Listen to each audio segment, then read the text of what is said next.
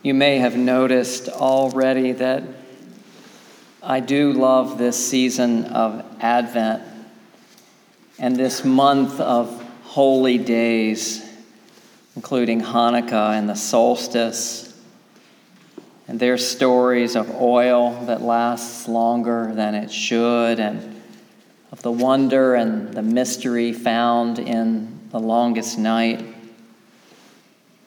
I love this time of waiting and getting ready.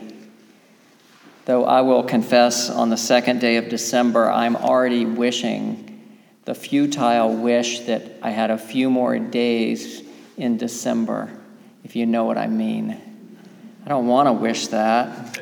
It's not going to happen. And I love and need this season's promise. The light shines in the darkness, and the darkness did not overcome it. Because you know, the darkness around us is deep. That was true 20 years ago when the poet William Stafford wrote that line. And it's certainly true these days. I guess it's always true that there are always forces working against love and against justice, and some days it seems like they have the upper hand. I was on a conference call the other day with clergy from around our area.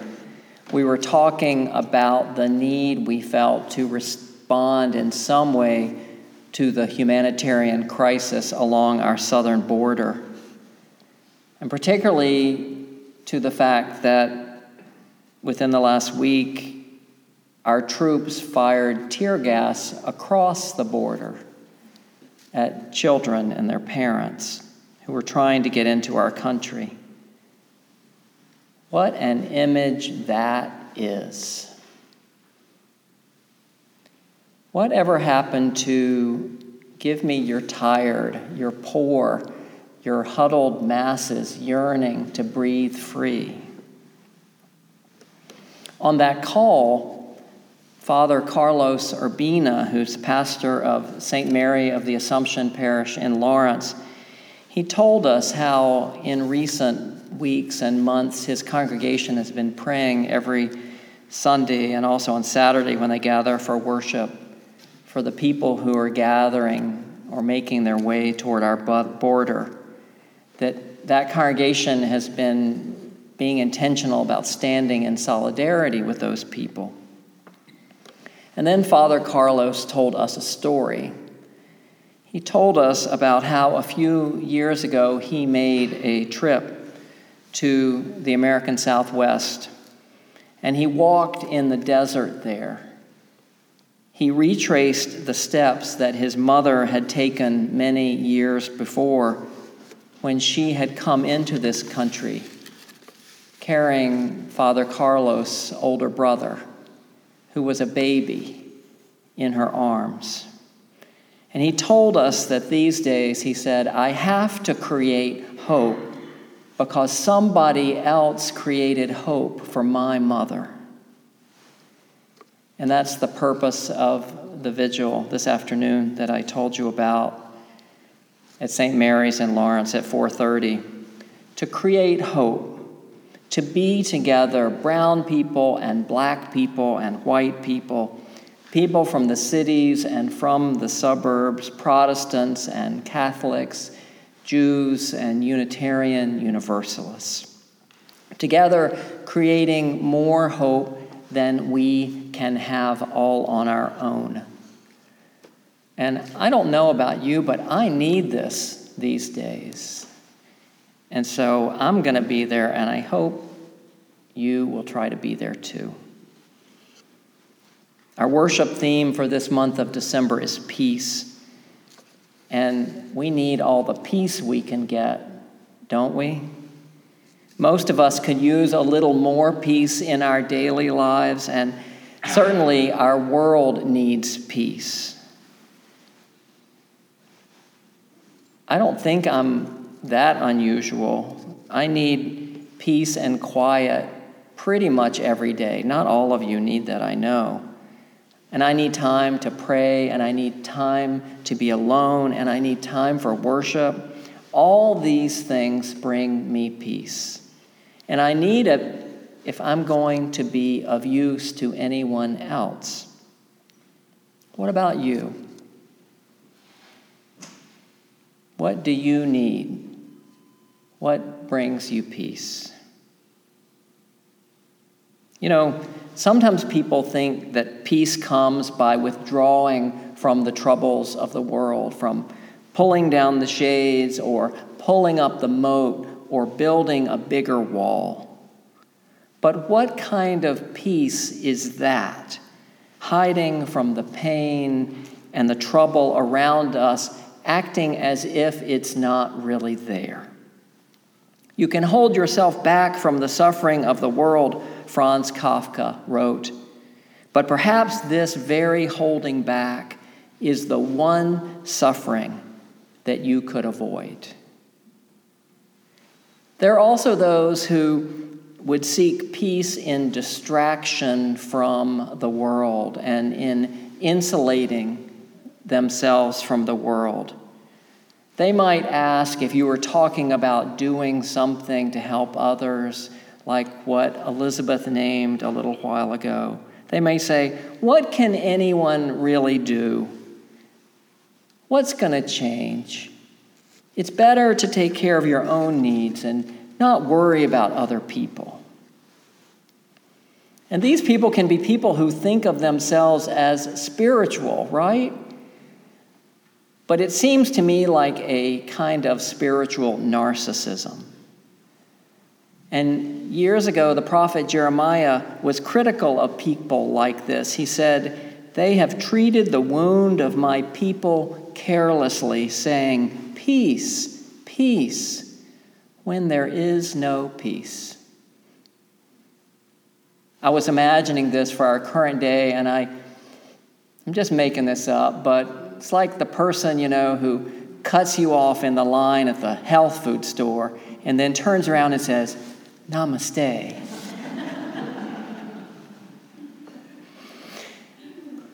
But you're not like this. And if you aspired to be this kind of person, why would you be here?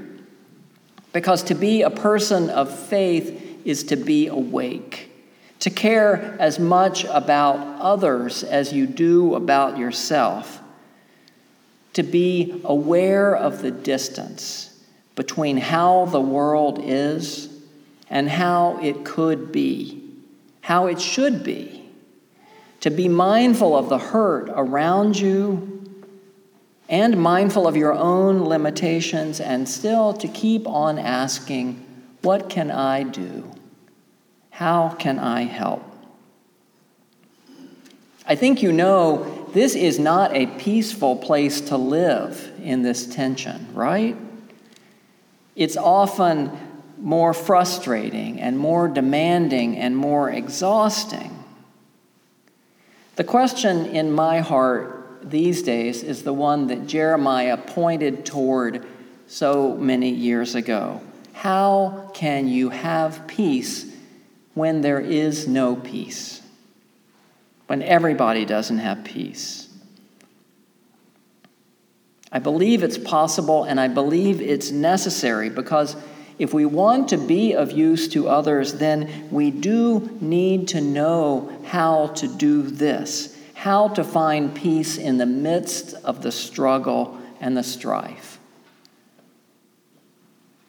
So how do we do this? It seems to me you have to start by jumping into life as best you can. As Outward Bound says, if you can't get out of it, get into it. The way to a deeper peace is not by holding back and trying to insulate yourself, but by diving in. You've seen that bumper sticker that says, "If you want peace, work for justice," right? I assume the people who wrote this we're thinking on a global scale. And it's certainly true on that level, that there will never be world peace until true justice prevails. But it seems to me it also works on a personal level, that if you want peace in your heart and in your life, then make it your mission to help others. None of us can do everything, but do what you can, so when you go to bed at night, you can rest assured that you're part of the solution and not part of the problem. Another thing we could do is learn to live in the incompleteness and discomfort of the present moment, to accept our own limitations and the fact that there is much that's beyond our control. Like it says in the Serenity Prayer, courage to change what you can, grace to accept what you can't change, and wisdom to know the difference. Finally, to find peace in this world, it seems to me essential that you know how to open yourself up to others, how to be in relationship with them, especially with those who are different from you. And I believe it helps to be in relation with something more, with a higher power. We live in an increasingly diverse nation, and it remains to be seen how this American experiment is going to turn out. We all need to be working on our intercultural competence, getting better at being in places and being with people who cause us to stretch and grow. And we could stand to work on our spiritual competence too, developing a language of reverence, finding ways to be in touch with and be supported by that power that is greater than ourselves. To trust that what Whittier wrote is true. The letter fails, and systems fall, and every symbol wanes. The Spirit overbrooding all, eternal love remains. This is our universalist faith, and our world needs it these days. As I mentioned before, the poet Naomi Shihab Nye, I think I said she was born to a Palestinian father and an American mother. She writes about how September 11th was a tragedy not just for Americans, but for Arabs and Muslims too. In those weeks after the plane struck the towers and the Pentagon, she said she kept hearing the voice of her dear departed grandmother, who swarmed into my consciousness, poking my sleep and saying, "It's your job. Speak for me too. Say how much I hate it. Say, this is not who we are." This is a voice I am hearing these days too. The call to show up and speak up and say, this is not who we are. This is not how we are supposed to treat people in trouble, people who are seeking hope.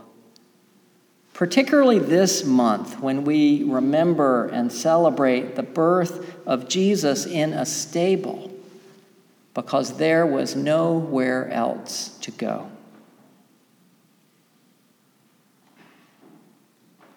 Before you know what kindness really is, Naomi Shihab Nye writes, you must lose things. Before you learn the tender gravity of kindness, you must see how this could also be you. Before you know kindness as the deepest thing inside, you must know sorrow, as the other deepest thing. You must wake up with sorrow. You must speak to it till your voice catches the thread of all sorrows and you see the size of the cloth. Then it is only kindness that makes sense anymore. Only kindness that ties your shoes and sends you out into the day to gaze at bread. Only kindness that raises its head from the crowd of the world to say, "It is I you have been looking for," and then goes with you everywhere like a shadow or a friend. My friends, my spiritual companions, let us in these days lean into what is real and let us not hold back. Let us practice living in the tension between what is and what is yet to be. Let us reach out our hands. Let us be kind. And let us trust that the Spirit overseeing all, eternal love, remains, now and forever. Amen.